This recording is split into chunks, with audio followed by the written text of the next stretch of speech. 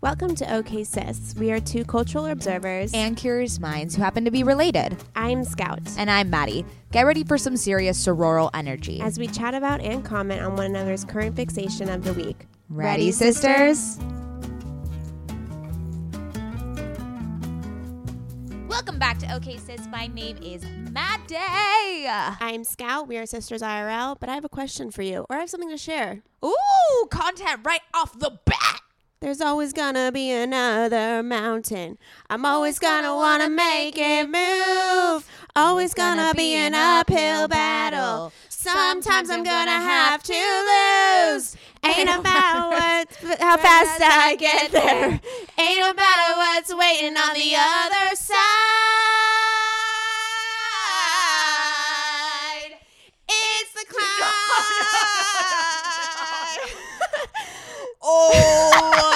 Oh no. Okay, so one completely off key and dude, I'm not a singer. In the wrong octave completely. I'm really proud of you. You moved the mic away from your mouth when you got loud. I'm always thinking about our listeners. No, you're not. Not with your octave levels, you aren't. Always I'm always thinking about them and their earbuds, their ear health. Jesus Christ. Actually, we can sing now because we're in the same room, whereas Zoom is not conducive to singing and harmonizing. So I just got a DM in my Instagram about someone who's really struggling with mental health, and as I was reading the DM, I was walking into CVS and I got a bunch of stuff at CVS, and then I went to pay and that song was on and I was like, fuck yeah, universe, The Climb. So I listened to The Climb 3 times in a row on the way back to our Airbnb in Palm Springs. Miley Cyrus is a true artiste. I mean, yeah. Actually, sorry. Let me take that back. Hannah Montana is a true artiste. No. And that movie and song will never not be iconic. It has such a good message. Like, I actually cried a little bit in the car listening to it because I was like, yes. Oh, God. I mean, I'm Scout crying to The Climb. I'm an emotional person. Yeah, we're aware. We're aware. You know what song that I've been singing left and right? What? Make it drop. That's a whap. That's a whap. Oh my God. I swear to God. Get a bucket and a mop. Oh God. That's a whap. That is so disgusting. I'm cringing in my TikTok. There's insides. A lyrical WAP version, and it is everything I needed. Anyways. I know Scout is afraid of the word pussy. It feels like you're anti-feminist if you cannot say the word pussy. Like, that's what about not the pussy true. hat? Pussy power to the pussy. You can't say any of those things. Like, why are you? It's like some people can't say the word moist.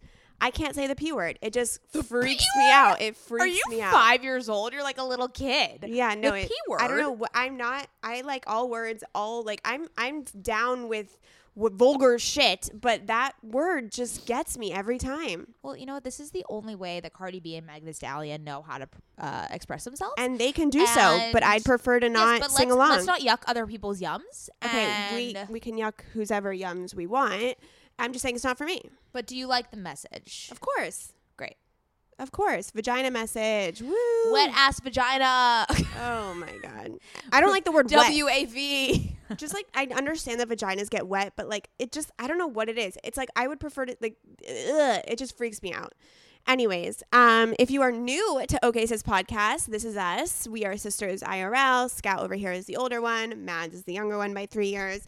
And we are currently in not an episode goes by when you don't remind the I think people should understand the dynamic. Oh, wow. That the chair, they forgot to take the tag off. Okay. We are at an Airbnb right now in Palm Springs for a little. Let's focus. Well, that's kind of weird. We're at an Airbnb in Palm Springs with our mother's side of the family in this gorgeous, like 4,000 square foot mid-century modern house, which is basically me and my husband's wet dream. Hey, yo, my best friend's rich check. Okay. There's like 12 of us, so we need this big of a house. Scout does not know anything. I know, it's a TikTok because you did little sister check and you poked me in the eye. Oh, yeah. Like actually in a good memory. The eye. How could I forget getting aggressively poked in the eye on TikTok? At least it wasn't poking in your pussy. Oh, you've done that too. Okay. You humped me yesterday. You tried to punch me in the vagina. I mean. Say it. Just say punched in the pussy. Just say it once. Punched in the pussy. I can't. I just can't. I feel weird about myself, and we're going to move on. So anyways, we are here in Palm Springs for a little vacation since COVID. We can't really travel. We're not down to be on the plane. And there's 12 We all of got us. tested beforehand. Yeah, and we're all here, and we're just staying in the Airbnb in the pool. It's lovely. It's hot AF outside for sure, but you know what? It's just gorgeous. There's something about Palm Springs. I mean, Little je ne sais quoi. I could have told you that Palm Springs is my favorite place to be. I know. It's great. We're in the area where we're right next to the big mountain, so it looks like that so nice. picturesque. With like the palm trees. Yeah. It's so great. And so I got Very married peaceful. here. So ever since Wait. then, You did? I do not say that much on the podcast. I got married at the Parker. Okay, let's just wait till you get married. You are going to be the most annoying, so I know. don't even. I don't deny it. I'm gonna be bridezilla for sure. I'm just going to walk away. Like, I'm worried about being the maid of honor. I might, like, give someone else the duties. Like, I'm not sure. Are you kidding me? Okay, what did you do as a maid of honor for my wedding? You looked really hot. You looked really hot. Amazing Santa Barbara bachelorette party. That I literally told you exactly what to do. Yeah, because if you didn't tell me what to do, then you would have been mad. Yeah, and then you showed up to my wedding looking super fucking hot. Yeah, Like I a did look really bitch. good. Well, sorry. I'm going to look so good for your wedding. Anyways, you just have us today, which is really exciting. So we haven't done this. Solo. I keep telling Mads I want to do solo. Riding solo. Jason Derulo. Oh, Jason Derulo. Wow, this is the most unhinged. This is like just my brain being like mushed up. Oh my God, we're pimple twins. We both have pimples on our chins today. You're looking at me like you want to kill me. Scout. What our brain, like, what is this intro? Like, I just had a off the coffee, rails. so I'm stoked on life. And we're drinking wine. It's just like a whole vibe. Yeah, so And apparently we're breaking out. Anyways, yeah, we are. We haven't done a solo episode since quarantine hit, and I've been trying to get Mads to do them. And she's like, what do we have to talk about? I'm like, there's a lot. So I'm happy we're hopping on. We're going to do a little Q&A. We got some questions from the sisterhood. But first, let's do some housekeeping. Oh, yeah, we also have to do current fixations. Remember that? Oh, yes. Didn't think of mine. We'll think of mine soon. Okay. Housekeeping. I have a running tab of current fixations that are just forever in my brain, rotating. Yes. This is how I live. I'm just like current fixation it up all the time. Fixation it up. So for housekeeping, sisters, if you like OK Sis, the best thing you can do is text your favorite episode to a friend of yours to spread the love and the word. You can also rate, review, subscribe. Woo! Your reviews seriously, genuinely mean the world to us. We really appreciate them. And we also have a secret Facebook group, OK Sisters. That's popping off. Girls are posting left and right. It's like my favorite place on the internet. And we also have a newsletter that comes out every Monday, and you can sign up for the newsletter, join the Facebook group, find us on Instagram at OK Sis Podcast, all in the link in the show notes. Do it. Okay, current fixation. You know what? I'm feeling a little feisty. I'm gonna let you go first. Is that because you don't know what you're gonna No, say? I do know what mine is. Okay. Oh, wow. What a treat.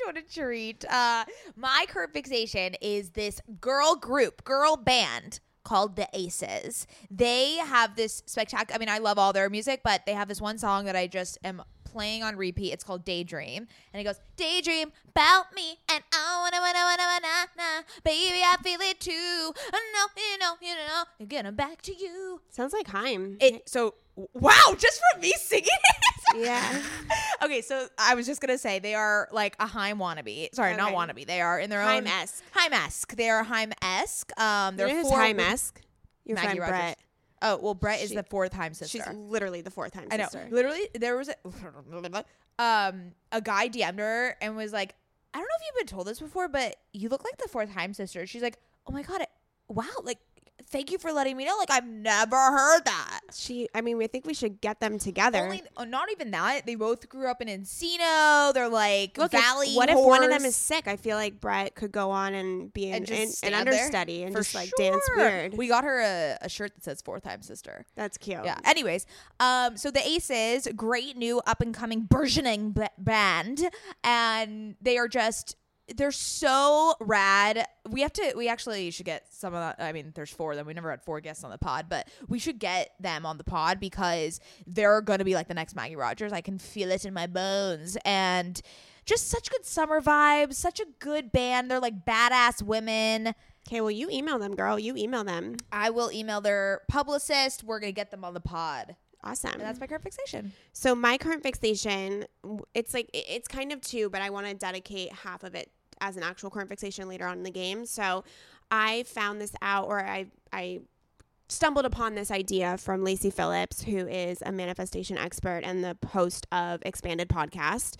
She runs the Instagram account To Be Magnetic, and she's just incredible. And one of her philosophies is that you should surround yourself with expanders. And an expander is essentially someone who has achieved an aspect in their life that you want to achieve, so that your brain can physically see that it's possible, right? So that instead of being like, oh, I can't do that, is that even possible? Your brain actually has proof, evidence that something like that is possible in this world. And so she mentioned really casually, really quickly, she doesn't really promote it that much, that she has a separate Instagram account where she just follows her expanders. And so her feed is completely curated by just her expanders. And we talk a lot about curating our feed, but there's also like an element of our Instagram that's personal. So we have all of our friends and all of these and like, clothing brands, and it's not super specific. So I created another Instagram account. I don't post on it, nothing like that. It's just to follow people that I admire, brands I admire with their imagery and their aesthetic, and stuff like that. So that when I really want to hone in on the content I consume, I can just go to this Instagram and scroll through, and everything will be super in line with my highest desires and inspirations. I love that. Isn't that such a great idea? It's such a great idea, but the thought of making a new Instagram account gives me the utmost of anxiety. No, but you don't do anything with it. I understand, but even just to have I have so many fucking accounts. Yeah, but I just, I'm still populating it with, I want to follow like 25 people. I want to keep it small so it's not overwhelming. I have 8 that I'm following so far. And what I want to do is I want to keep it on that one. So when I'm scrolling mindlessly, it'll always be on my expander account, because that way I can really be intentional with the content that I consume. We got to be intentional with that content. Yeah, isn't that a good one? That is a great current fixation. I might implement that into my daily routine. Yeah, it's a really good one. It's a good one. One of the most surprising side effects of postpartum for me was that my hair started shedding right around the crown of my head. Now I have these random baby hairs sticking out near my forehead that I just can't figure out what to do with. Yeah, I keep asking you to tame those down, but they seem to be very stubborn. Yes, I know, Mads. After a few months of me not seeing improved hair growth, I knew I needed to give my hair some extra strength and support. Enter Nutrafol. I just got the Nutrafol's postpartum supplement, and I'm so excited because I'm committed to supporting my hair health now that I'm postpartum. The next 6 months is going to be me and Nutrafol. I might not be a mother like Scoutala is, but as you sisters know, we are always on a hair journey here on OK Sister Podcast. I am always looking for a way to up my hair health game. I love Nutrafol because they have a whole body approach, multi-targets, underlying root causes like stress, hormone fluctuations, and nutrient gaps for visibly thicker and stronger hair. While many supplements rely solely on ingredient studies, Nutrafol clinically tests final formulations to ensure their efficacy.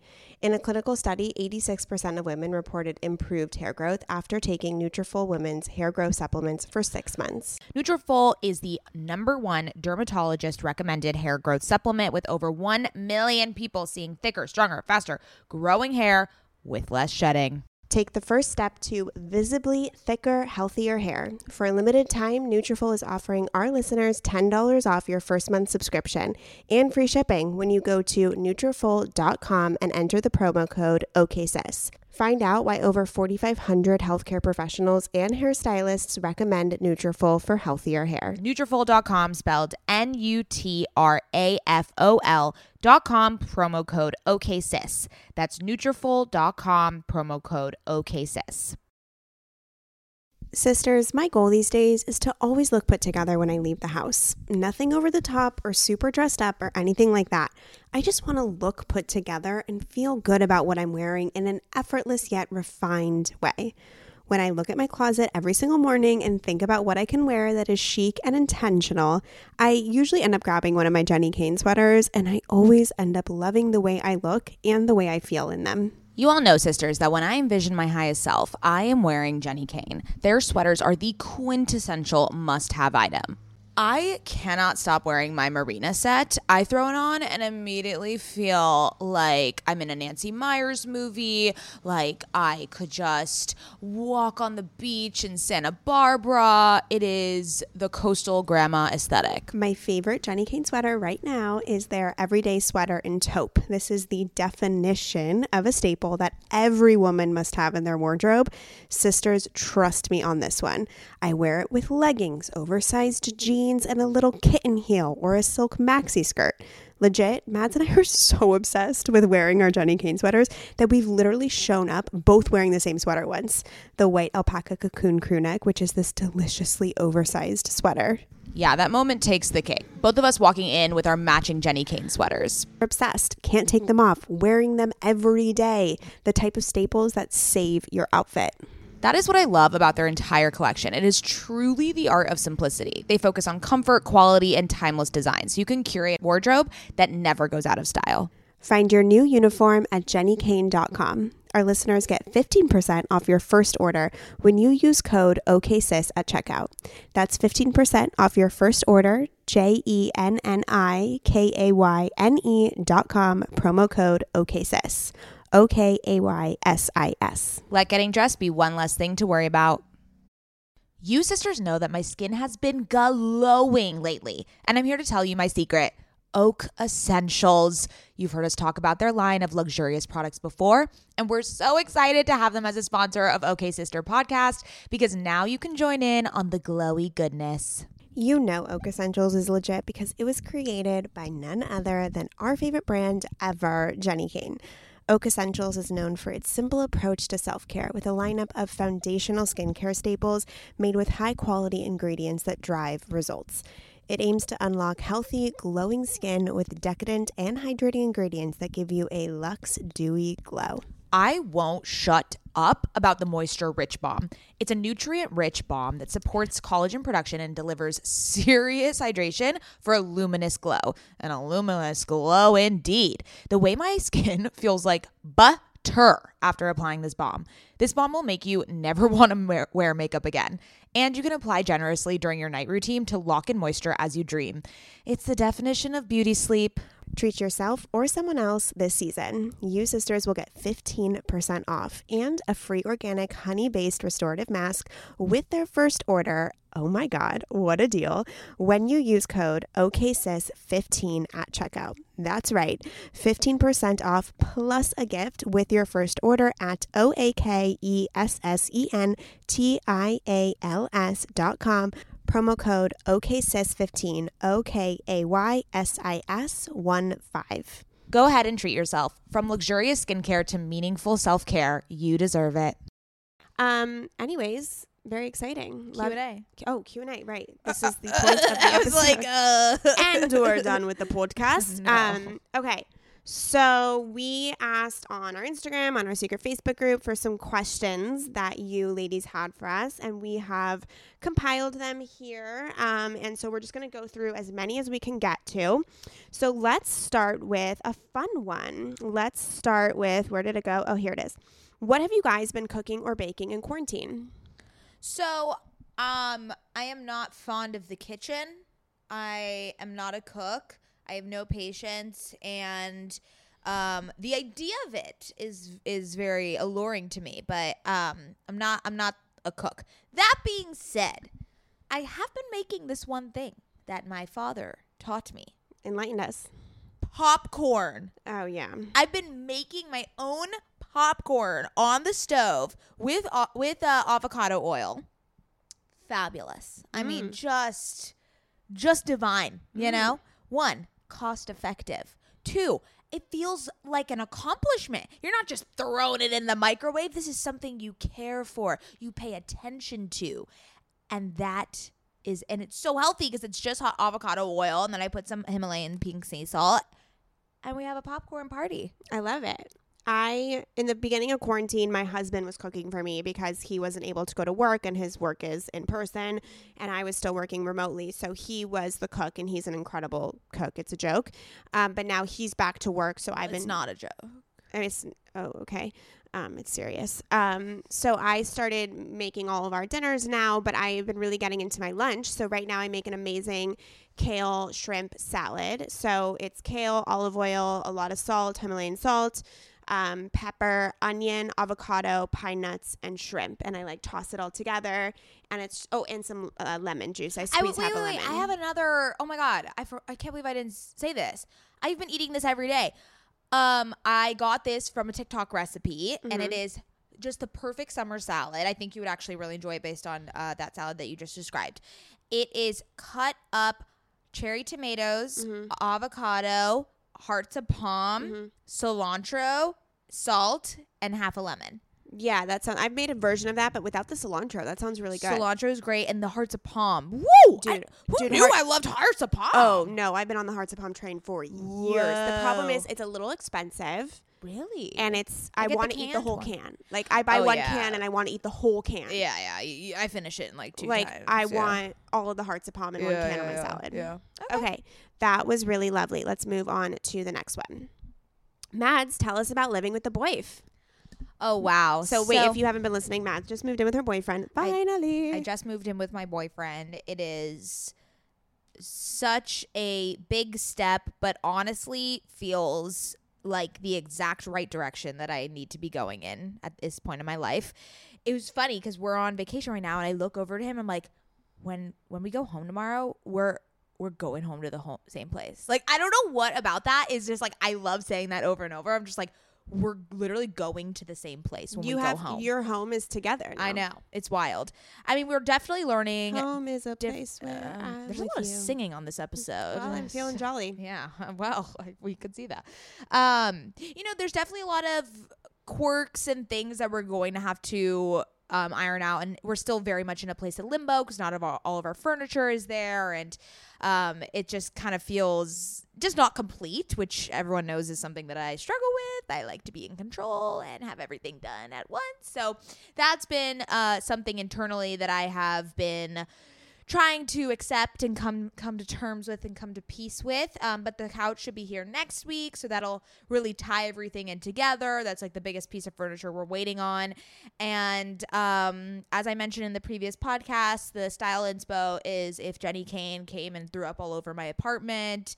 That's the vibe we're going for. I love it. I'm so happy. It makes me so happy that you guys are moving in together. It's such a really beautiful next step. It's so great. It's so great. It's just, there's just like little moments that you would have never had otherwise. Like, we're working obviously in separate rooms, but then like if he comes out to have a drink of water, like we get to hug and like do little kisses, and it's just like that would never have like you can't do that. We do little kisses. We do the kisses. We do the kisses. And it's just like these little intimacy moments that you probably would not have had definitely would not have had if you don't live together. Yeah. So it's also just so much easier. Like when you go to a party, you take the same car, and you know what I mean? It's like everything is together. All the transportation's together.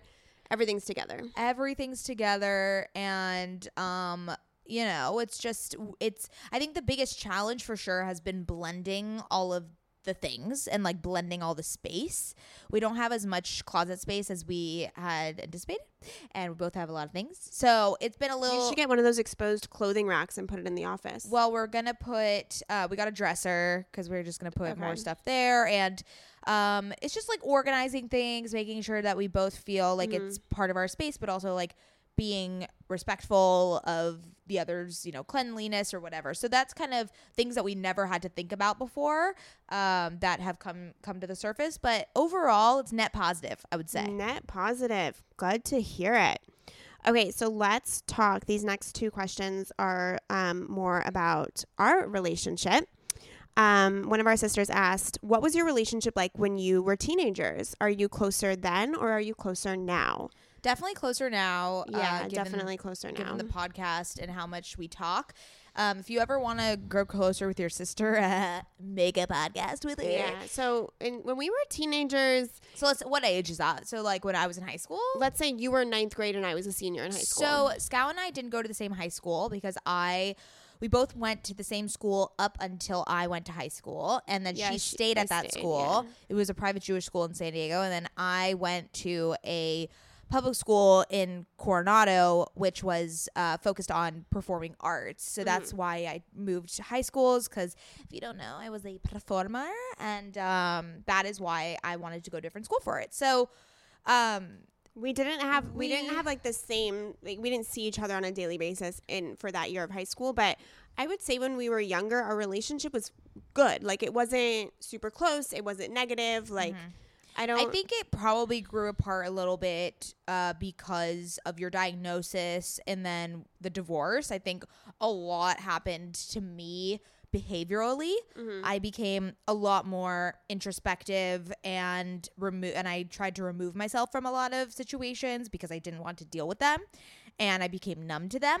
So I think during high school, and specifically, all of that happened at once. Well, I was also gone for most of your high school experience. Like, 3 years apart when you're younger is a pretty big gap. For sure. So there was always admiration and love between the two of us, but there wasn't like this. We weren't like friends so much. And then although mom and dad did make me drive you to all of your fucking singing lessons, and I would sit outside for an hour and wait till you were done, and there was no Instagram at that time, and it was terrible. I know, dude. What did we do to pass the time? Well, we had MySpace and we Facebook, had AIM. Believe me, there was plenty. Yeah, there was plenty. No, but I think like in middle, let's like move back a little timeline. So like in middle school, I remember us bonding a lot on our car rides to school. Oh yeah, we used to listen to. No, you were Tell me how I was supposed to breathe with no air. That's not what we listened to.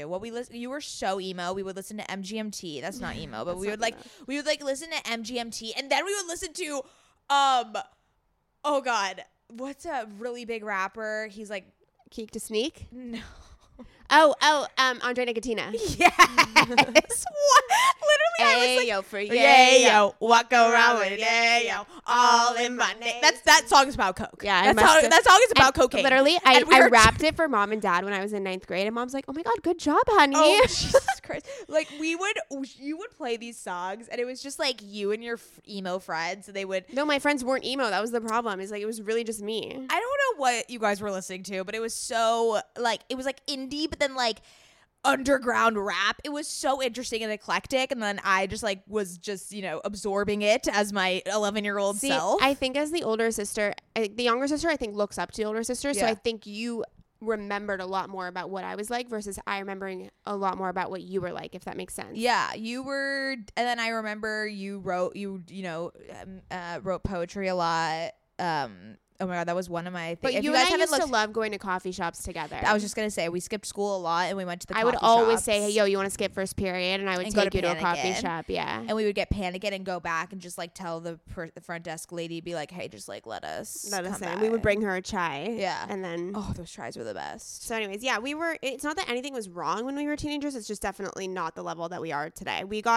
And even before we started the podcast, I think that we were still not super close. Like, we would go like a week and a half without talking. Yeah. Which is wild to me. I know. And now it's like every hour. Yeah. Like you have to like kind of calm down. Oh, thanks. Yeah, you don't answer all my text messages. Okay, so kind of not all of them elicit a response. Some of them are so random I don't even know what to respond. What are you talking about? I just like don't understand. Like the other time you said that you had a dream about the Jonas Brothers and how they had a new album and then you were crying. And I was like, that feels sad to me because it's not true. So why would I respond? Or sad that a 29-year-old is having dreams that the Jonas Brothers are coming out with a new album.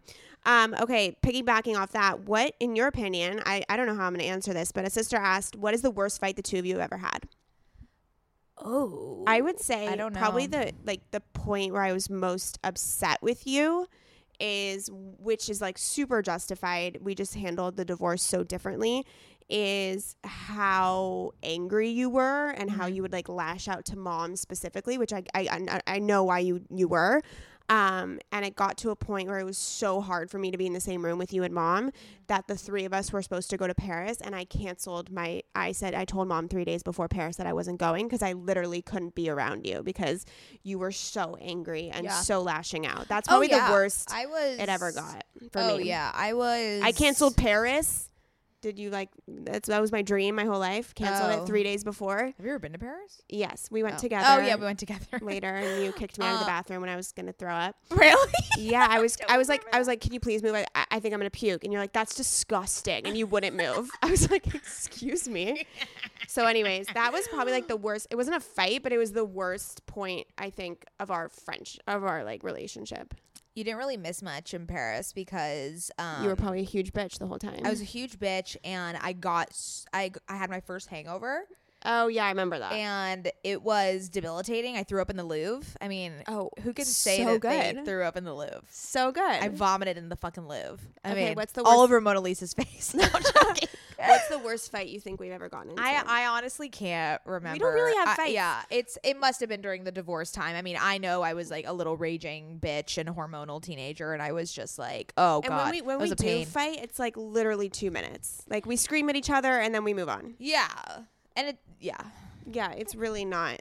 I would more get into fights with my parents about how they raised you because they let you do so much shit they didn't let me do. So I was really pissed. Oh, for sure. For Yeah. sure. So that was annoying. Okay, let's do some career stuff. A sister asked, how did you both get into your careers? So my career trajectory is super fucking long and it is not traditional whatsoever. I went to 4 different colleges and then I dropped out. I never graduated. And I kind of have had like a weird entrepreneurial journey. Started with the physical magazine that I produced, and then I was brought on to help found a digital media site. From there, I did some blogging. From there, I worked for my mom's startup app for a little bit. From there, we did our podcast. From there, I did Scott's agency. So now I run my own agency, but my career trajectory is like, there's nothing that I can say that's like, I studied this for this long and then I interned here and then like it grew. It was just a bunch of detours, a bunch of pivots, a bunch of different projects all the fucking time until I landed on what I do now. Yeah. It's funny that you say that your path wasn't traditional because I don't consider my path traditional What are you talking about? Only because I compare a lot to You went to college. coworkers, You have colleagues. You went to college. You Fellow graduated students. with business, Okay. and you have worked in startup apps for the last startup tech for the last whatever years. 4 years. That is So- very linear. Oh, okay. In my mind, it doesn't feel linear, but that's okay. So, anyways, I went to USC, study business administration. Useless. No, I'm joking. Useless. No, honestly, the best thing that comes out of college is the network and the legitimacy that it gives you. And I worked at a fashion tech startup.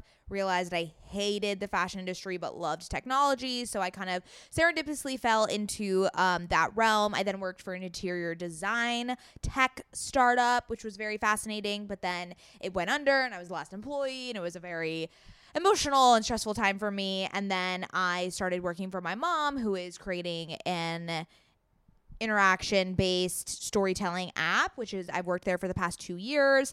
Then we, started Okay Which Sis. we worked. There was a point where Mads and I both worked for our mom's app and did Okay Sis at the same time. Yes. And then I am now developing my own app in the travel space, and that it's strange because like I remember during USC, like I was always that kid that thought I was supposed to I don't know, I fell into the trap of like, you're supposed to go into consulting, you're supposed to go into finance, and you pay your dues and then you could do what you want. And I remember one of my friends was like, oh wait, you're not applying to these consulting jobs, you're not doing the interviews. And I called you specifically. I remember crying. I'm like, wait, I'm too late. I'm supposed to be doing this for my career. And you were like, Mads, you don't want to do finance. I was like, oh right. Like I didn't even realize that I didn't want, like I that's the biggest, I think, lesson of my 20s that I would tell my younger self is like, wait, we're gonna get, that's a question later on. Oh, okay. So Sorry. Yeah. Okay,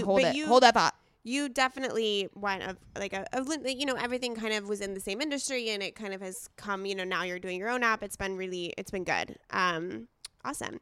So this question, I don't really know if you can answer, but you can try, but just be a little private. What is your biggest complaint about your job? I don't think you can say because you work for mom. My biggest complaint is that I work for my mom. I'll say it. She knows it. I mean, look, it takes a very specific person to work with family. It's posed a lot of issues. Like it's been so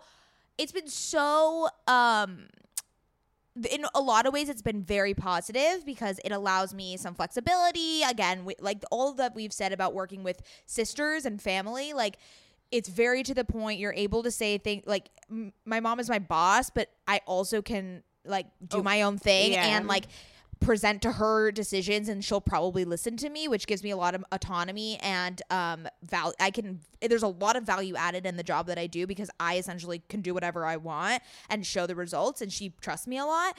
But a lot of stresses come out with it, and you have to be very mentally strong and mentally in a good place to work with family. But yeah, I think that's the biggest complaint, just because I guess the biggest complaint is that there really is no boundary. And that's where it gets hard for me. Like I'll go over for Shabbat and she'll start talking to me about business stuff. And I'm like, yo, no, like it's Shabbat. We're done. Like no work talk. Like I'll tell her, she'll be mindful of those boundaries, but you do have to establish those, and I usually have to take the initiative to establish them. Yeah, and also it's such a startup, so it's not really corporately, structured, and so there is a lot I of report that. to her, whereas in a normal company, I probably wouldn't report to the CEO. Well, so you'd probably be high enough up that you would, but it's just not. Yeah.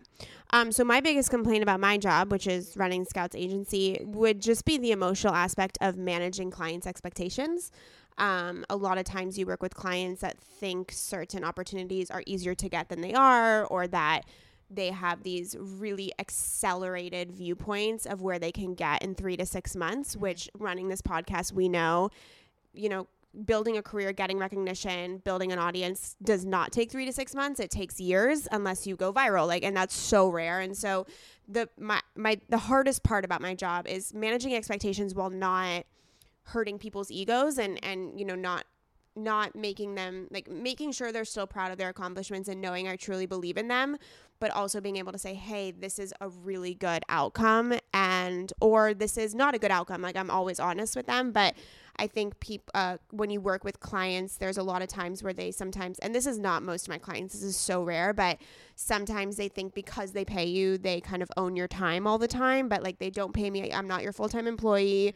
I get to create boundaries on my own when I'm not available to help you. And so that's been a little bit of a seesaw situation that I've been trying to navigate, I would say. Okay, since we're talking about career and jobs, this is like really flowing nicely. Let's move into the podcast and the career version of the podcast. So a sister asked, how much money do you make from the podcast? Is it more of a side hustle? Do you want it to be full-time? And where do you get most of your income? So we get most of our income from our full-time jobs. Mm-hmm. We have been doing this podcast for 2 years. And I'll say podcasting is not the most financially abundant content creation platform. That being it can be if you have the numbers. Well, yeah, but it's also like Instagram. You can make so much more money with a smaller audience, in my opinion. Right. Like the audience has to be so significantly large for you to be able to make something full-time. On Instagram, you can have a much smaller audience and make a full-time living. So it's interesting. I just think and I think there's something called a CPM, which is the cost per 1,000 of listeners that you have. That is industry fixed, which is $25 per 1,000. Well, that's the average is $25, but people are starting to break out of that and starting to understand audience demographics and quality listeners. But we also, truthfully, honestly, have not placed an emphasis or a lot of our time into making money on this podcast. We could be making way more money every month on this podcast. Yeah. We just have been so focused on just the content and doing it together and growing the sisterhood. And again, we didn't start this to make money, which I don't think, if you're going into podcasting, that should never be the goal, honestly. Yeah. It brings you so many other benefits. Yeah, it'll come with it, but honestly, we've done it for 2 years. We are just now signing with an agency that will help us monetize and move into that space, but honestly, we're very, very fortunate, obviously, that we have other outlets of income. We both have full-time jobs, so this is a side hustle, but it does take up a lot of time. I'm just letting everyone know that going into podcasting takes a lot of time, but it is something that doesn't feel like work. Like, yeah. I remember in the beginning when I was doing stuff for the podcast, like, you had to remind me, like, that it was work. I don't know, or that it was even a business. Like, I was like, no, this is not work. Like, what are you talking about? Like, this doesn't feel like what I traditionally label as work. But if you really add all the hours that we spend on the podcast, it is. It can be it could be half 10 plus a week for Yeah. the last 2 years. Yeah. Just to put into, I mean, I think probably 10 plus in the last year because we've added so many brand things like these Facebook groups and Yeah, I think live events. I think what we would like to get, we're not being aggressive on ads. Only because, one, we don't want to disrupt the content and the flow Sure. if we don't have to. Yeah. And that is something that I've seen a lot of podcasts get into it too quickly, and it will disrupt it, and it will lose their trust if they're promoting things that are absolutely nothing that they would use. So we will only take on brands that are things that we use, that are aligned with the OK Sis brand that we love, and that is the only things that we will promote. Therefore, we've been a lot more picky with our ads and don't rely on them. Yeah, and also I think that ads don't really super excite us, like the process of getting ads and securing and invoicing and like we like reaching out to girls and getting, like, that's what lights us up when a girl's like, yeah, I'll come on your podcast. We're stoked. So yes, we understand that, look, our time's going to get even more precious over the next few years as my business continues to grow and your app grows. And so, yeah, it is something we're moving into, but we're going very slowly. I don't see OK Sis ever becoming our full-time situation just because I think we'll always have something else on the side going on. I can see it, of course, and becoming I also think a lot more of our time than it is now. I think our goal is to just we've put a lot of money into the podcast, so I think the goal is to just make it back. Yeah, make it back, and then just like coast from there. Like, which honestly, we're almost good there. Yeah. Okay, that was a really good question. I feel like that was very honest, and we did a good job. Okay, let's talk about relationships. Let's start with, tell us how you met your significant other. Really quickly. Okay, I met my significant other at USC. We were both interns at Hillel, which, LOL, like, how Jewish can you get? No, but we started off as friends, and then became like fuck buddies, and then I graduated and was like, oh wow, I really like you, and then we started dating. We became exclusive, and then like as one of his friends said, we went 0 to 100 real slow. Because we became boyfriend and girlfriend like a month after we started exclusively dating, and then said I love you like a month after that, and then now it's been 4.5 years. I love it. I met my husband on like the first or second day of 9th grade high school. He was a senior. He came to my high school as a senior, so he was new to the school, and our school was super small, so we always noticed when there was someone new. And I remember very distinctly seeing him across the quad and thinking he was really cute and was hoping that he would want to date me, but knowing that he wouldn't want to because I was 3 years younger, which is a lot in high school. Long story short, he ended up switching into my study hall to be able to talk to me. We dated a little bit. We broke up, and because I was too young, and he was also unfortunately walking down a path of alcoholism and addiction. And then we lost touch for a few years, but like I'd met his parents and everything at that point. And when his sponsor, after he went to rehab and his sponsor said that he could date again, he hit me up, and we've been together for 8 years now and married for 2.5. Okay, so I'm just going to do this question specifically because it kind of just parlays off what I just said. A sister wants us to talk about Scout's husband being sober and Scout still drinking. So this is a really good question. So my husband is over 9 years sober at this point, which is absolutely incredible. He has been on a really, really significant path to recovery and healing from his addiction and alcoholism. And when we first got together, we had a conversation, and I asked him, I said, hey, how do you feel about me drinking? Because I am non-alcoholic. I enjoy alcohol from time to time. I'm not like, I rarely get out of control. I'm really like a 2-drink kind of girl. And you're not like a party girl. I'm like, not a it party would be girl. Different if it was like that's something. Yeah, I don't think he could date someone who was like blacking out every weekend. But like in our family, drinking is very prominent. Very like, prominent. In both sides of the family. I'm the least drinker out of everyone. Exactly. Then. So he specifically said to me, he's like, look, alcohol kills me. It doesn't kill you. And I would never tell you to do something that you don't have to not do. So I think and I don't want to speak for him, but I feel like when you're an alcoholic and you go through that sobriety journey, you have to learn how to be. You cannot judge others for drinking, and you also have to learn how to be in environments where that is present, or else you can't be part of society. Yeah, and I was always really mindful in the beginning just because it was new to me. I really understood his sobriety. I read the big book. I went to meetings twice a week for him for a really long time. And I really immersed myself in AA and that culture to really understand what he went through. And so there was a really big mutual respect. I think I didn't get like drunk in front of him until like 7 months into our relationship. And I really kind of then started looking as drinking as something I do with my girls. So I'd go out with my girls if I wanted to drink. So in that sense, he really isn't around me so much when I do drink, because it's like a girlfriend activity for me. But we're very mindful. And of course, if he said anything to me like he was struggling, like I would cut it out for a while just to support. But we do have a really good understanding, and I'm obviously his sobriety is my number one priority. Okay. Scout's husband being sober. Next one. Where was that other one that was about? Oh, yeah. Okay, so we have a few things. Have any of you been through periods of long distance relationship? If so, would love long distance tips. No. You haven't. I would. I'm sorry. This is probably not good advice. I'd break up as far as I can.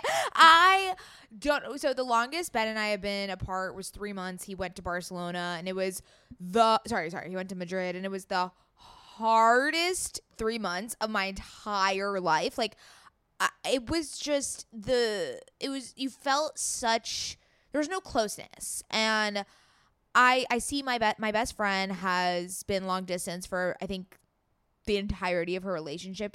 Now finally he's moving back to LA and being with her, but it's just like, I saw how much she struggled, and it is so taxing on a relationship. I mean, yes, if you can endure it, maybe you'll grow stronger, but I guess I don't have any advice. Yeah, like, it's just so hard. My advice for long distance relationships is, I was in somewhat of a long distance relationship with my high school boyfriend after we graduated high school. He was away all summer, and then we went to college, and we were like kind of together for like those 6 months. And so what was weird to me is that when he would see me, like he would come to see me finally after 2-3 months of being apart, and it was like I was so used to not having anyone in my space, and then it was like all of a sudden someone was all up in my space real fast, and that always freaked me out. I was like, whoa, this is weird. I think that if you're going to do a long distance relationship, it is because you're going to marry that person. I don't think you should struggle through a long distance relationship if that person doesn't have the potential to be your life partner, because I think that you're probably going through unnecessary struggle, and it's a huge commitment. I think you're missing out on other opportunities. Like, you close yourself off a little bit. So if it's someone that you're so deeply in love with, and they're so deeply in love with you, and you really see a future, that doesn't mean there has to be a future. Don't put that pressure on the relationship. But if you're like, no, this is different and this is special, like, yes, go through it and work through it, but definitely have an end goal of like, we're gonna meet in this city and we're gonna live together. Yeah, there needs to be an end point. If there's no end in sight, Godspeed. No. Godspeed. But yes, that's a good one. Okay, this one is interesting because I don't think we're qualified to give tips on it, but she didn't ask for our tips. She asked for our thoughts. She asked, what do you think of open relationships? I think she's going to try one with her husband or boyfriend or something, and so she wanted some relationship tips, but she said also open relationships are really hard right now during COVID. So I have a lot of thoughts on open relationships. I say, do you. Whatever works with you and your partner, fucking go for it. That being said, I have seen open relationships ruin marriages, ruin relationships. I've seen it personally. I've seen it in people on podcasts that come on and say we're in a open relationship, and then they've had to break, end their marriage. It is so tricky because you have to sincerely be on the same page. I have a really close friend who was in an open relationship, and so I kind of saw the behind the scenes of that. Like, it has to be so specific. Like, are you allowed to date other people? Like, see someone multiple times and have like a boyfriend on the side? Or is it like one night stands? Or is it one night stands and you never talk to them again? Do you tell each other? Do you not tell each other? You have to find what works for you guys, but really do go into it understanding that you might complicate your relationship significantly, and you could potentially sincerely rock the boat. I just think it's like good in theory. It's good in theory. Like everyone would be down. Like, it's good in theory, but I do believe it fucks up your relationship. Yeah, I think you both have to have very deep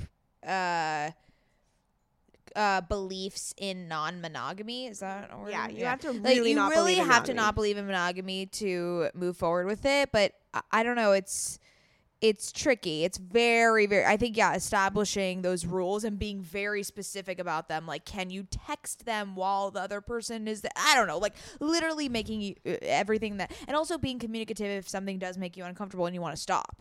Like, I was listening to a podcast. I'm really sorry. I don't know who, I forgot his name, but he is a really big figure in the wellness space. And he was in an open relationship with his fiance, and he had girlfriends on the side, and him and his girlfriend went to like Florida for a weekend vacation, and his fiance sent them flowers and champagne and said, have a good time. Fast forward to now, they're broken up.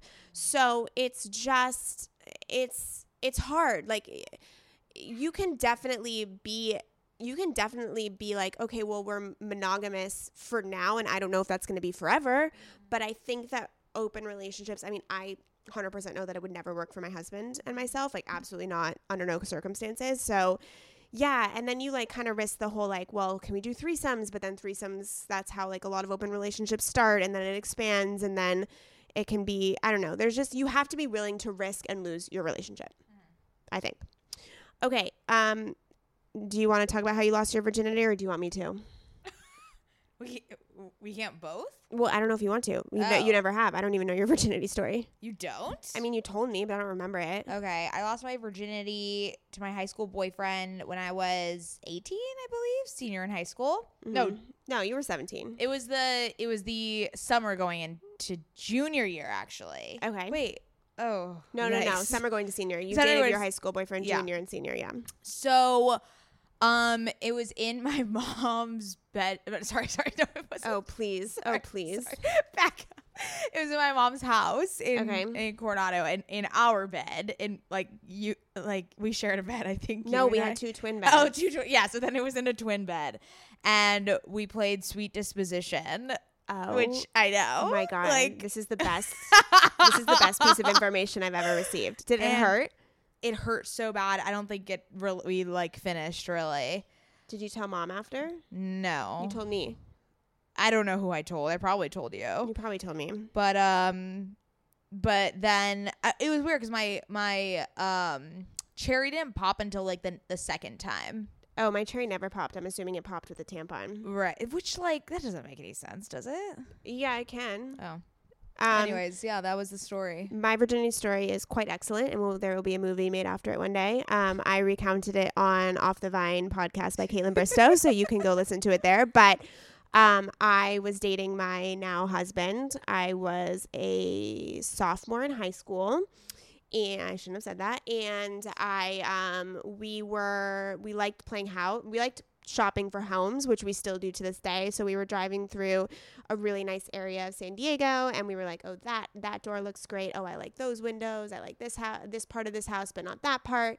And then there's this beautiful lake with houses around the lake. It's like a small lake with a bunch of mansions. And we stopped and just laid down on the grass, and then we saw this one beautiful mansion, and we said, that's it. That's the house. Like, that's the one. And he's like, I'm going to buy it for you one day and whatever. And him being the mischievous, adventurous man that he is, he was like, hey, I don't think anyone's home. I was like, okay, so. And he's like, well, let's go look. So we walked up to the side door, and it was completely under construction. And he's like, let's go in. And I'm like, are you kidding me? I was a really goody two-shoe too. So this was like really out of my comfort zone. And we broke into the house that was completely under construction. It was really just wood and dust, and everything was fucked up. And it was a huge house. We were walking around. And then for some reason, there was one room that was perfectly done with one white bed. And I lost my virginity on that bed, and then the alarm went off in the middle. Wow. That is a Nicholas Sparks movie if I've ever heard one. That's how I lost my virginity. Okay, what's your favorite sex position with your partner? So I don't come from penetrative sex, so. But just like, what do you like? Do you just like being just regular? Yeah, missionary. Yeah, missionary. I do missionary the most, and I don't do my favorite sex position. I don't know why, because I have to be in the mood for it. Like, it's a vibe for me. It's reverse cowgirl. No, you don't. Shut up. I love that one, but I don't do it a lot. I should do it. How do you like it, though? I don't. You touch yourself while you're doing it? No, I don't orgasm from it. So then what? Well, why do you have sex? It feels good. But reverse cowgirl, nothing is happening. Yeah, it feels good. I don't know the way it's like, because it's like in a different it's in a different angle. Yeah, the penis is switched. It's like opposite. Okay. I can't believe that's your favorite. I don't know why, and I don't do it often, so I should do it more. Okay. Oh, we forgot we should answer this. This is a career one. Back to career. How do you deal with coworkers? This one girl has a piece of shit coworker. Oof. Well, in my current job, first of all, if it's COVID, you shouldn't have to deal with them as much, at least not in person. Yeah. With my current job, it's a little different just because it is family, and I guess just, being patient, establishing boundaries. I think with past work environments, when I had more coworkers, I was always really good friends with them, so that's not as wow, this is not good advice. I need to have more context. I don't understand. Like, do they smell bad? Or are they mean to you? Like, just go to HR. How do you handle like a shitty, mean coworker? I don't really have coworkers, so I don't really know how to answer this. A shitty, mean coworker. Piece of shit coworker. Oh, all right. That's the word she used. Piece of shit. I mean, I guess just put your head down and do good work, and then just like, I think also not letting it become personal or become emotional. Like, sometimes when I just like block off the emotion, I'm just like, okay, dude, what? Like, I don't know why you're yelling at me and being like, obviously something is wrong in their life and they're being insecure and putting it out on you. If you're just doing good, if you're doing a good job and you're doing your work and excelling, then that's all you can do. And like, someone within your team, whether it's like a higher up or the CEO or anyone, I don't know how big this company is, they will notice it. So yeah. And also, well, this is the coworker is the person like running it, so that's kind of a problem if it's your boss. But just because it's your boss doesn't mean you can't set boundaries. One of my in-laws had a really good story yesterday. Every time he goes to work, he like stops and goes and gets a coffee in the morning, and he kind of eases into the day for 15 minutes. And this other guy would go up to him and be like, "Did you see what's on the to-do list? Oh my god, oh my god, oh my god, oh my god." And my in-law would say, "Excuse me, like, I can't do anything about it in this moment. It's not an emergency. Please don't tell me what's on the to-do list, because this is my moment to start the day." Yeah. So there's ways to communicate that are like, this is my boundary, and you're going to want to adhere to my boundary because I'm going to be a more productive and more creative worker for you. Yeah. And we're just going to have a better, more streamlined relationship. Yeah. Okay. What are your thoughts on faith? On faith? Yeah. She has none. We're Jewish. But what is like your relationship to faith? I don't have any. Okay. I thought that was gonna be the well. Okay. You've never prayed to God, like no. Okay. So I'll go. My relationship to faith is quite strong. I heavily believe in a higher power. I heavily believe that this world, universe, galaxy is being orchestrated by things much larger than ourselves, and that there is an external force happening within all of us, and that when we are in alignment within our own energetic beings and spiritual beings, the rest of the collective benefits. So I have a pretty extensive prayer practice. I pray to God and the universe probably like every other day, if not every day. And it's something I believe in highly. And it's also something that sounds crazy to say, but I truly believe heals me on a day-to-day basis. It's once I started leaning on the universe, higher power, God, spirit, energy, whatever you want to call it, I felt an immense strength within to carry on, because I was being held by something bigger than myself, and knowing that this world is not just the way I perceive it. There's something, I'm small, but in a really humbling and powerful way. I am small compared to the cosmos, and that I am so humbly honored to be even a centimeter or a millimeter in this plan. So in that sense, I'm just here to be my best person to better support God and the universe. And I have so many thoughts around it, but it's hard to say, because without sounding preachy and without sounding crazy, quite frankly, but the minute you start believing in the universe and really trusting and surrendering to the universe, things happen in your life, and you start seeing coincidences, and you start seeing signs, and you start seeing beautiful connections between situations and actions and what this person said and what that person said, and all of a sudden like your life seems to be so much more connected versus random.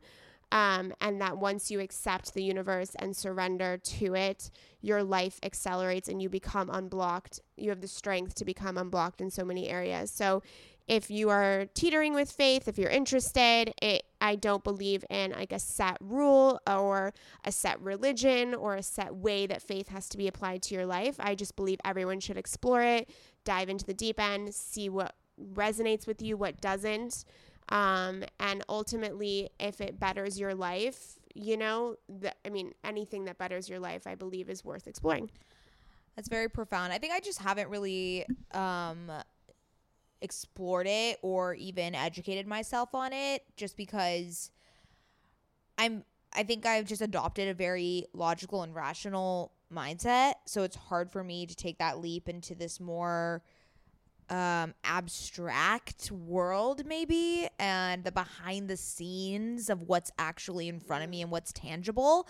It's been really tricky for me to kind of let go of these more pragmatic rules that I've placed around the world. It's also really difficult to spiritually awaken to kind of the unseen forces that are happening in this world, because it literally feels like everything you've ever known to be true isn't. And it just cracks you open in a way that's quite painful, because it's unlearning, it's deconditioning. And I mean, I also have had a little bit of a push into this world, because a lot of the times when you go through like extreme adversity or a mental anguish, it propels you towards leaning on something higher, of course. Right. But I also, and I haven't talked about this on the podcast and potentially with you, but I also have a direct connection to the spirit world. So I see spirits. I have a connection to people who are already dead. I've seen warnings, like warning spirits come to me to tell me something bad's going to happen. This one guy died in my first apartment and hung out in the bathroom all the time. I knew someone who passed away, someone close to me passed away, and I knew when that he wasn't yet awake in heaven and hadn't actually known that he had died. And I felt the moment that he did awaken, and it coincidentally really it paralleled with an activity.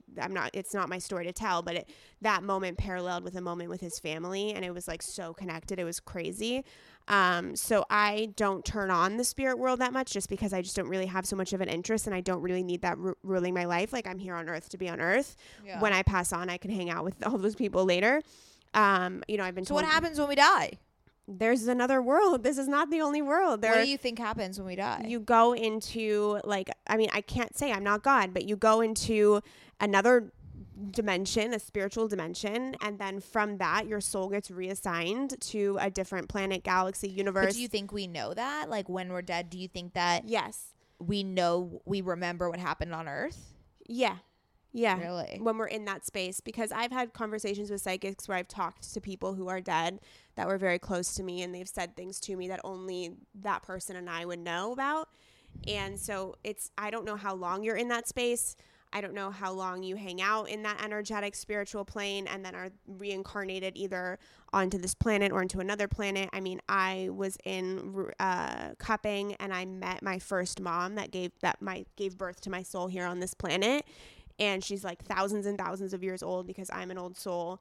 And it was a really yeah. What are you we're getting too woo woo. Yeah, this is what happens when you open up. Too much for me. Yeah, sorry. This is why I don't talk about it, because people think you're nuts. Anyways, thoughts on Addison Rae hanging out with Kourtney Kardashian? Just so you know, a very natural progression. Wow, a lot of thoughts. Actually, now it's my turn to speak.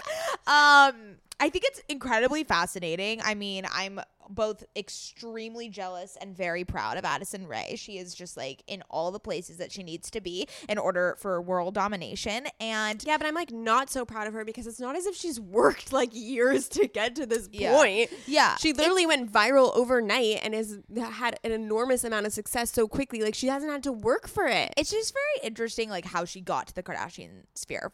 Obviously, Mason saw her on TikTok and was like, "Mom, I want to play with Addison Rae." And Kourtney Kardashian was like, "Yo, we'll make it happen." She shows up, and that is the end of the story. But her and Kourtney's relationship is very puzzling to me. I kind of think they're like gay. Oh, that's interesting. Do you think they're hooking up? Like, I don't know. I'm just like, no, because Courtney's much too. I mean, is Addison 18? yeah, Okay. she's 18. And look, like, it's one thing for you to like meet Mason's favorite internet star, but for them to ask Addison Rae to come on family vacations and come to Courtney's house and just chill all day. Oh, and she goes on family vacation? they're on a vacation right now together. So it's just like that whole level, and how she's like not best friends with Kylie, who is much more closer in age to her. It's a little confusing to me, but I mean, I'm here for it. Yeah, I'm here for it too. Sounds fun. Good for them. Okay, let us wrap this up. Well, there's a few more questions. I just want to get to a few. Okay, how would you describe your daily life? What adjectives would you use? My daily life is gratifying, enthusiastic, and progressing. Huh. Sometimes it's dramatic.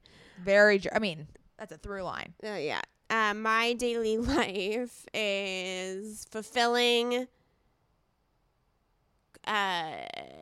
like always having to tell myself I'm strong and capable. Is that an adjective? I don't know, like what's the word? Reassuring, like I have to reassure myself all the time. But also super free. I believe that. Okay, we'll go through this really fast. Guilty secret when it comes to food or skincare. Guilty secret? Yeah. What does that mean when skincare? I would say food or skincare. I would say food. My guilty secret is that I like sugary candy like Sour Patch and Sour Punch. I've been trying to eat less of it, and I don't eat it that much. But every now and then my husband will surprise me with it on his way home from work. I like pizza. Well, that's not a secret. Oh. I don't know. How can you have a guilty secret around skincare? Because it's like all of it has to be good for you. I did hear. Why? You like forget to wash your face? I've never forgotten. Except when I was blackout drunk on my birthday. Yeah, that's it. Woke up with your full face of makeup and I was dying. Okay, how to get a breakthrough during quarantine? How to get a breakthrough? Like an emotional breakthrough. Okay. Fuck if Maddie knows. Just live in quarantine. You'll get an emotional breakthrough. The quarantine has tested every emotional capacity and string in my body. I would say journal. Like get to know what parts of yourself needs to come out or be addressed. And then since you have the extra quiet time, like don't shy away from those things, but really jump right in. I think it's also curiosity. Being, you might get very, very overwhelmed and emotionally depleted, and what I've learned is that rather than running away from those emotions and trying to feel better, sitting in them and being curious around why you're feeling the way you are. And sometimes it's just because the world is on fire, and you know what, that is something we need to accept. Yeah. Okay, we have time for one more because we're way over. Oh my god, we've been talking for an hour. Oh no, an hour and 1 minute. That's not bad. We're not bad. Okay, we can get to a few more. You guys like listening to us, right? That's why you're here. Are you still listening? Are you still listening? Testing, 1, 2, 3. Hello? Anyone hear it? Okay, great. Okay, what are some things you wish you knew when you were younger? Oh, wow. Well, okay, full circle coming back to this question. So I think we talked about it with Maddie and Lauren Orlando, but I think the biggest thing I would tell my younger self is it's okay not to be okay. And also, you're not for everyone. Because I wasted a lot of time. Still do. Still wasted a lot of time. I've still yet to see a hater that doesn't like you, though. I don't know. Something... I don't know what it is about you me. You mean more like I don't have to do things so other people think a certain way about me. I can do what I want to do. Sure, that and too, not and worry also, if they don't like me. For instance, okay, sis, I get mad when we're like not everyone in the entire world listens to us, and I'm like, no, we're not for everyone. That's the point. We kind of are for a lot of people, but we're for a lot of people, but we're not for older white men. Well, but I get mad fuck that wants we can't to be for them. Well, that's what I'm saying. It's like I get really in my head about not being for everyone, and that I'm not for everyone. Yeah, no. Okay, that, and then also what I was speaking to earlier about the career stuff. Just going with your gut about what you really like, and not really adhering to what everyone else is doing surrounding you. It's really tricky when you're a young person because you don't know what the fuck you want to do. And I fell into that for a very, very long time where when I looked around, everyone claimed to know what they wanted to do for the rest of their lives. Spoiler alert, they usually don't. And or they just picked something that their parents like. exactly. And I think, especially being at a business school at USC, I saw a lot of people going in a specific career trajectory, and I thought that I was supposed to do that, and I didn't know that I had the option to not do that.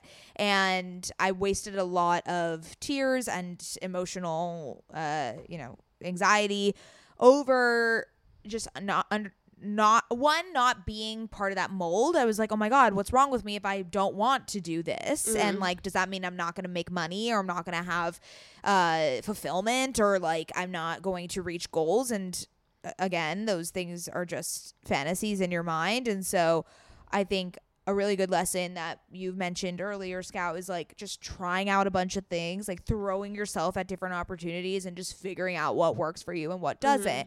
And I did a lot of jobs. I did a lot of startups, and I learned what I did like in companies. And then I kind of came to this space where I'm like, oh wow, I really want to be an entrepreneur. I struggled a lot with I thought I wanted to go to business school for a really long time, and then I came to terms with I actually don't want to at all. It was only because I wanted to tell people that I got into specific schools. I literally wanted the Instagram post, which is the worst decision to go to business school for. And I that is how my brain has been wired for so long, and I've had to unlearn a lot of that.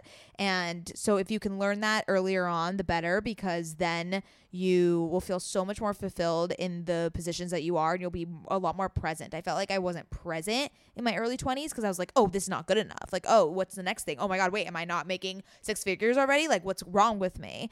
So I think just being patient and being trusting with yourself, knowing that you know what you want to do. And I didn't trust myself. Yeah. And that was hard. That's a really good one. I would say that I wish I knew that I didn't have to be afraid. I think I let fear of my emotional bandwidth and spectrum really debilitate me, where I could have nixed the fear and just walked through the fire a lot quicker.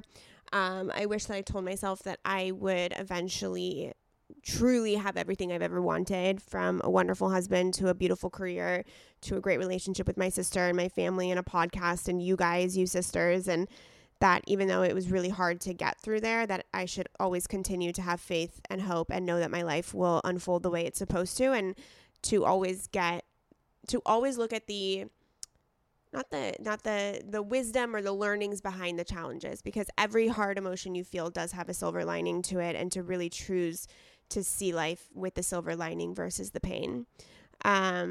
Also, can I just like brag for a second? Oh, should we ask each other our favorite question to end off the episode? Oh gosh, okay. If you were to brag about one thing, and don't be humble, what would it be? Well, you go first, since obviously you have something on the tip of your tongue. I haven't told the sisterhood yet because I don't know. I was like, should I jinx it? Whatever. But I'm really proud. Like, even if I only get to this state, I'm really, really proud that I am a Forbes 30 under 30 nominee for 2021 class. And so I'm waiting to hear back if I got it. So if you sisters could fucking pray for me, that'd be awesome. But if I don't get it, it's totally chill too. I'm just super stoked to be at this place. So we don't know that who nominated you, right? We don't know who nominated me. I know that I made it through like the initial nomination round to the point where they want to know a 10-page questionnaire for me. Woo! So I made it to, I think the next round is a phone call, and then you find out if you get it. But I made it. I'm a Forbes 30 under 30 nominee, essentially. Like, they've chose me as a nominee. But you can't like put that on your resume or something. You can. I think it's a little stretching it, but that's amazing. Mazel. Yeah, can you like? Sorry. I just don't want you to. I don't want to jinx it. Like I don't know why you. There's no reason to jinx it. Like, I'm fine. You're fine. Like, you're a bigger person than me. Like, I would literally not tell anyone. If I don't get it, I'm literally okay coming on this podcast and being like, hey guys, just update, didn't get it. But I believe truly that I'm worthy of the Forbes 30 under 30 title. And so if I don't get it, I'm not supposed to get it. It's not my time. It's not my place. It's not my path. Well, you don't have much more time. So no, this is the only time I get. This is the last year. But if I don't get it, then I wasn't meant for it. Right. But it was a really great nod to me that I'm on the right path and that I'm doing the right thing. So even if I don't get the award, to know that I've been recognized even in this capacity is so humbling for a girl who didn't graduate college, who couldn't even hold a job, and like to know that Forbes wants to know more about who I am is such an incredible accomplishment. And so I'm like, even if I don't win this moment, just knowing that I made it through this round is enough for me. Wow. How tender. Yeah. Yay, what are you proud of? Well, definitely not. I don't. I think, you know what? I got our first build of the app that we're building on my phone and can click through it. And I've never cried from an accomplishment in my life. And that was probably, I honestly like don't care if it even launches, which obviously I do care, but I'm just saying like just that moment alone, having a tangible thing that I and my co-founder created out of our brains and put onto a working iPhone is just the most gratifying experience. And I'm so excited for everyone to see it and use it and love it. And obviously the sisters are getting beta first look. You guys are gonna beta. But look, that's so great, Mads. I think that what you just said, beta. I think that what you just said is a really huge, I mean, you might not have picked up on this, but I think it's a really big testament to your growth, and that I know you were joking and you said, I don't care if it ever launches, but you were really focusing on the journey and not that external destination. You're really enjoying the moment. This is really the first venture, I think, that I've enjoyed the journey. And you mean you haven't enjoyed OK Sis journey? I've enjoyed the OK Sis journey, but I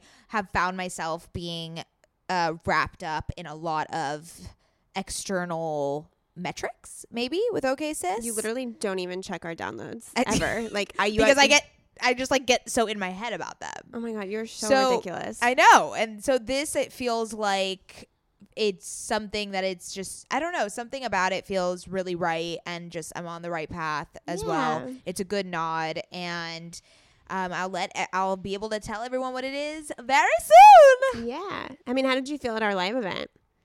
I loved the live event. I really tried to be present. I failed, but oh my God, you need help. Why do you think I'm in therapy? Because you got to enjoy these things more. Yeah, dude. I don't enjoy them. This is literally the point of life. Yeah, I know. Yeah. No. I mean, I enjoyed the live event. It felt like my bat mitzvah, which I love attention. You know that. So, but I did feel very in my head still about everything. I need to get better at that for sure. You did one time, and I'm not going to say when, but you did one time text me after we had met with a specific someone for the podcast.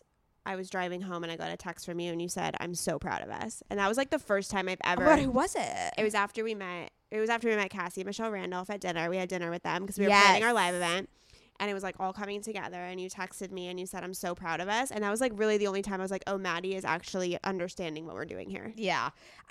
Because like we reveled in Cassie Randolph for so long, and I've seen her on my TV screen, and I like drank wine with my girlfriends watching her. And then I was sitting at dinner with her, and it's a great moment. Yeah, that's podcasting. And then podcasting is also sitting in a bed in pajamas, drinking wine on 1 p.m. on a Sunday afternoon with no one in the room. Yes. Okay, we've been talking for over an hour because God bless our souls, we could talk for more. But I think we should end this note saying we really appreciate you guys that listen to us, sisters. We love you so much. We love talking to you offline on Instagram, DM, Facebook group. Like, you don't know how much you mean to us. It's just fucking amazing. If you talk to us, I will respond. Okay. So let's not be desperate here. Anyways, yeah. Have a lovely Monday. Happy Monday. Follow us at OK Sis Podcast. And subscribe, rate, review. Woo! We'll catch you next week. The first taste of rare bourbon you finally got your hands on. That's nice. At Caskers.com, we make this experience easy. Caskers is a one-stop spirit curator with an impressive selection of exclusive, sought-after, rare, and household names in the realm of premium spirits and champagne. Discover the top flavors of the year now by going to Caskers.com and using code WELCOME10 for $10 off your first purchase. Get $10 off your first purchase with code WELCOME10 at Caskers.com.